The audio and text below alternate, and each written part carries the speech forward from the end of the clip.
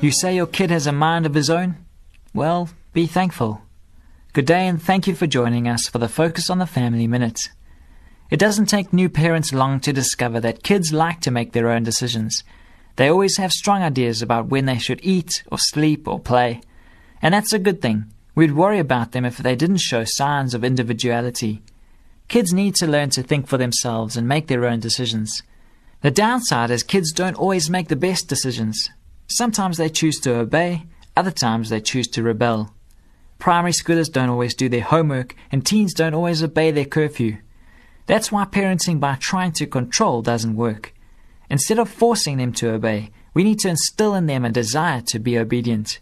And that's done through developing a loving, caring relationship from the earliest age. For more information on family issues, please call Focus on the Family in South Africa on 031 716 3300 or visit our website at safamily.co.za.